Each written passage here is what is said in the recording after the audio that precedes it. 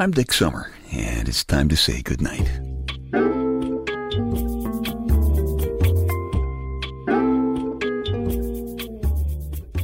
This is a quiet place to rest your head, a safe place to hide a hurting heart, a gentle place to fall. We just call this place goodnight.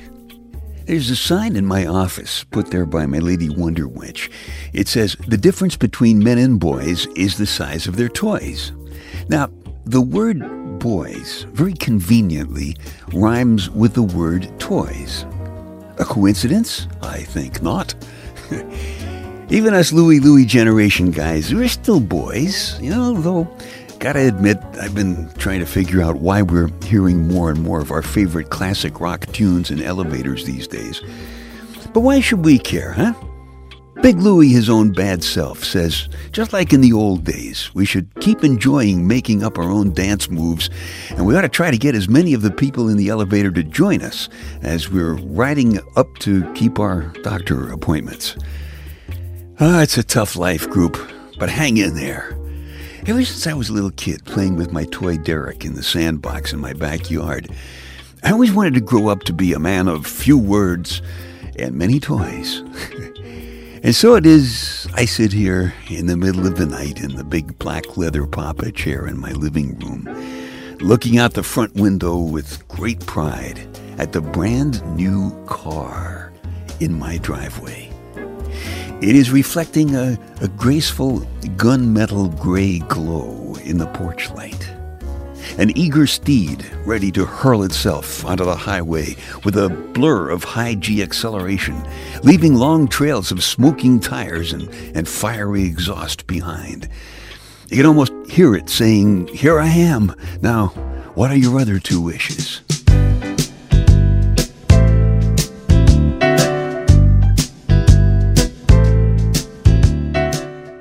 Now, some of you know that I fly a small plane, and you've probably figured out for yourself that significant parts of the port of Dubai and the United Arab Emirates have probably been built on the proceeds from the barrels of the 100-octane aviation gas that my little airplane has burned over the years because of my seemingly constant need for speed. So you can imagine the gleam in my eye when I strode into the auto dealership. And I told the shocked young sales guy, "Pay no attention to that device strapped to my ankle. I always drink upstream from the herd. I've worked hard all of my life, saving every nickel I could. And now I have this enormous pile of nickels, which I'm going to spend on that car." And with a flourish, I pointed away from the family-oriented SUVs, away from those dowdy mid-sized sedans, away from the leftover last year's models. I pointed at Speedy. The young sales guy was unprepared for a Louie generation guy on fire with toy lust. He said, quote, "What's a nickel?" Well, he was very young. I explained that a nickel is cold, hard cash, and a look of cunning came over him. A look that told me he was probably hoping to keep Speedy on the lot so he could use it to impress some bimbette at a singles watering hole this Saturday. And I said, no, that's the car I want. And furthermore, there's no use beating a dead horse about spilled milk. I want it now, today. A hush fell over the sales floor, and a look I've seen before flashed for just a moment across the young salesman's face. It's the kind of look that you've seen on the face of a friend when you've given him one of those radios that play even in the shower, and he realizes that you're hoping that he'll start dancing on a slick, soapy surface with a glass floor. Because this young salesman knew negotiating time was upon him. I think he was about to panic. I think he was about to slap a Post-it note saying "out to lunch" on his forehead. He knew he was dealing with an experienced car buyer, a guy who knows from accessories like an 8-track tape player, extra chrome hubcaps, giant fins, and tinted glass. A guy who knew from experience that when you're negotiating for a puppy, you start by asking for a horse. He was negotiating with a Louie Louie generation guy. Then he did it. He asked the question that I've been dreading from the very beginning. He said, will it be straight cash or a trade-in?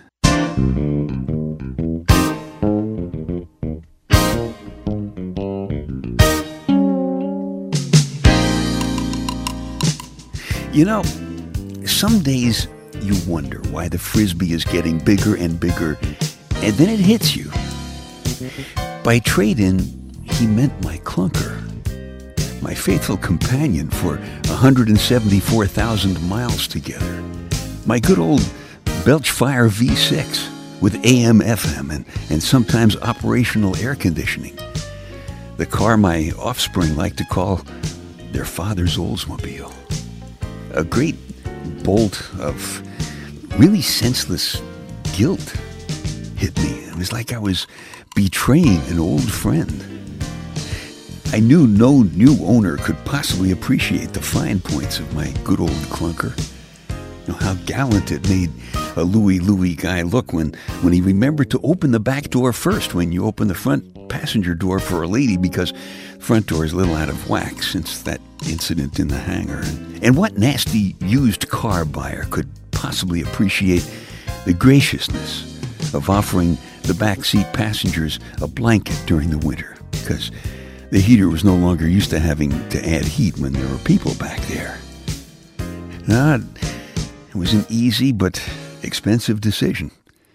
My clunker was going to have to stay in the family.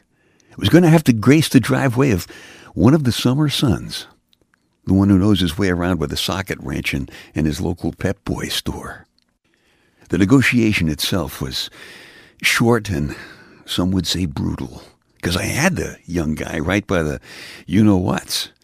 The computer industry has made it possible through the almost magical data processing power of the microchip and the internet for anybody almost anywhere in the world to see Paris Hilton naked and to run pricing checks on cars like Speedy. And the rest is, as they say, history. And there she sits, my new toy, parked in my driveway, gleaming Speedy.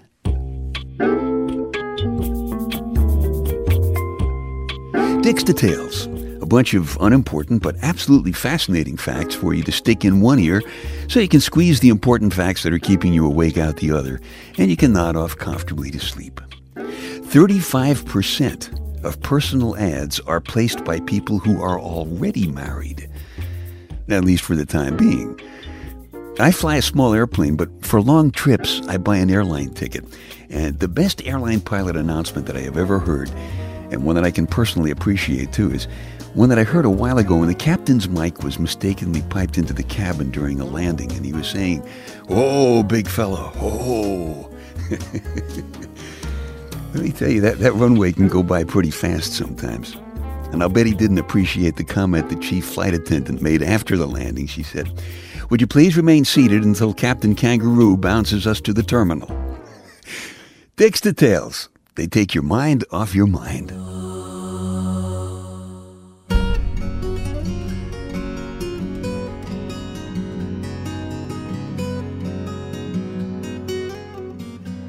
There are only about 500,000 pilots left in America.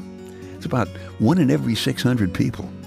And there's a story about what happened when one of them met a lady horseback rider for lunch a while ago. It's in the Bedtime Stories personal audio CD. It's called Mr. Small Talk.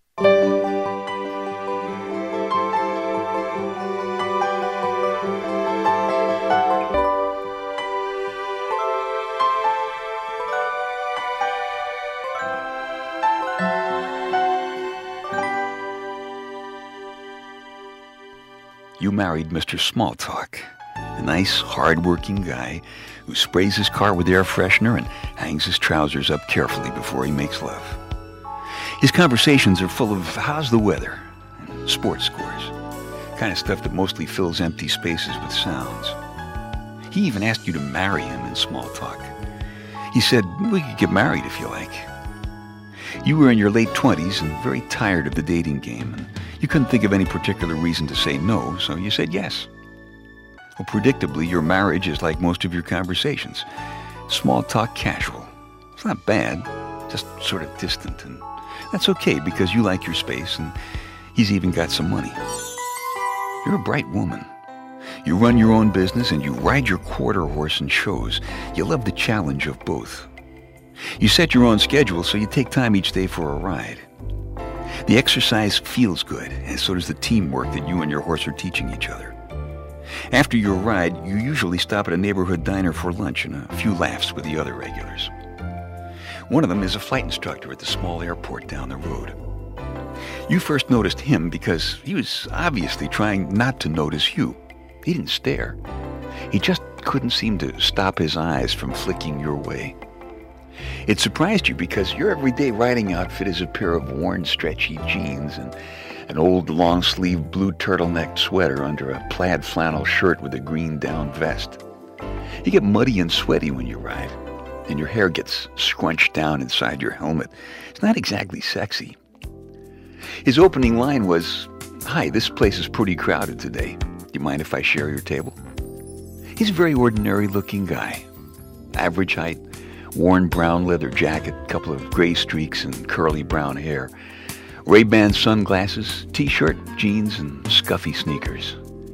He said, "I noticed that you dressed for horseback riding." I had a horse. Most people don't understand how delicate they are for such big, powerful creatures. He spoke quietly and easily about how often horses die from things like a broken heart. He had the kind of deep, gravelly voice that would make you feel safe and comfortable if it were coming out of the PA system in an airliner in bad weather. You began to look forward to your lunchtime conversations. He had the kind of sense of humor that covers a deep, lonely streak, like a wound that is healed but still hurts. He's shy. He only talks about things that are important to him. Small talk is simply not his style. When he talks about the weather, it's with a pilot's respect for the life and death power of nature. But he certainly has a small life. His airplane, his collection of jazz CDs, and now his lunchtime meetings with you. He sees things that are too small for most people to notice. The way sunlight catches bits of dust in the air. The way your eyes change color when you laugh. The secrets the other diners are giving away with small changes in their body language. He's a widower. He's a little down on his luck. Flight instructors don't make very much money. Until last year, he was a co-pilot with an airline that didn't make it. His job crashed the day after his wife was killed in a traffic accident. Then one day he said, "I might come out to watch you ride sometime after lunch." And today he did it. Nobody ever came out to watch you ride, even when you went to shows.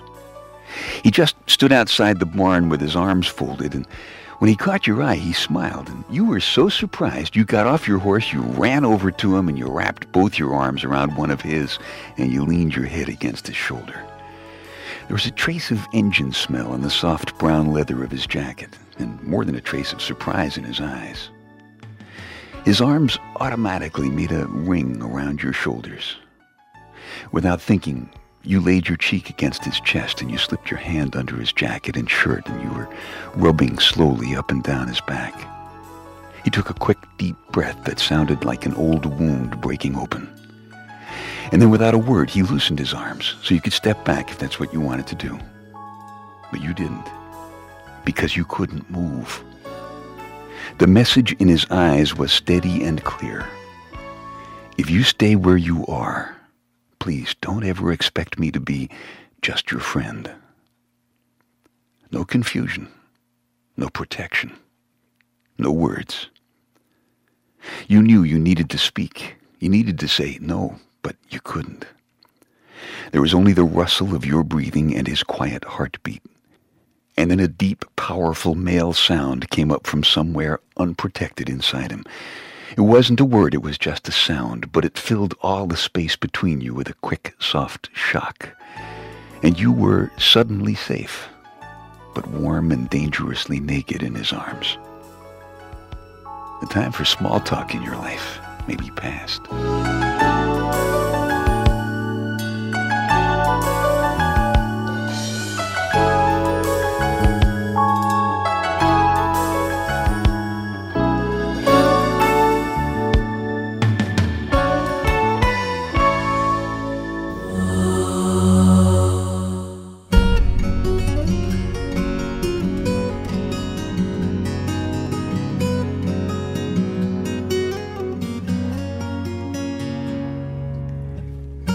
has a story of Mr. Small Talk. It's from the personal audio CD called Bedtime Stories. If you like it, you can just keep this podcast. Or if you want a fresh copy, just go back to dicksummer.com and download one from the CD Baby icon. Whatever works for you. Oh yeah, my brand new toy, sitting and gleaming out there in my driveway tonight, Speedy, huh? She is a 4-cylinder Hyundai Accent. Under proper conditions, legend has it that she goes from 0 to 60 in the same day. And the new car smell inside is a little like I imagine, a North Korean hooker's perfume. But according to several friends who have toys just like her, Speedy gets almost 40 miles per gallon on the highway. So if you're listening over there in the land of sand and oil, from now on you can go buy your own toy derrick to play in your backyard sandbox. Because Speedy is my kind of toy from now on.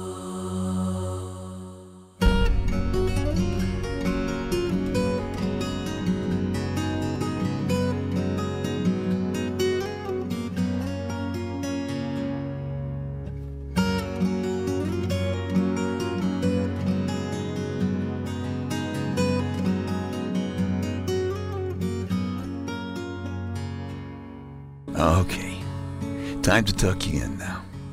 I'm Dick Summer, and I hope you'll come back soon for a gentle place to fall. Quiet place to rest your head. Safe place to hide a hurting heart. Nice and easy now. Couple of deep breaths, come on. There you go. Just one more. That's better. All the way to sleep. All the way to sleep. Good night.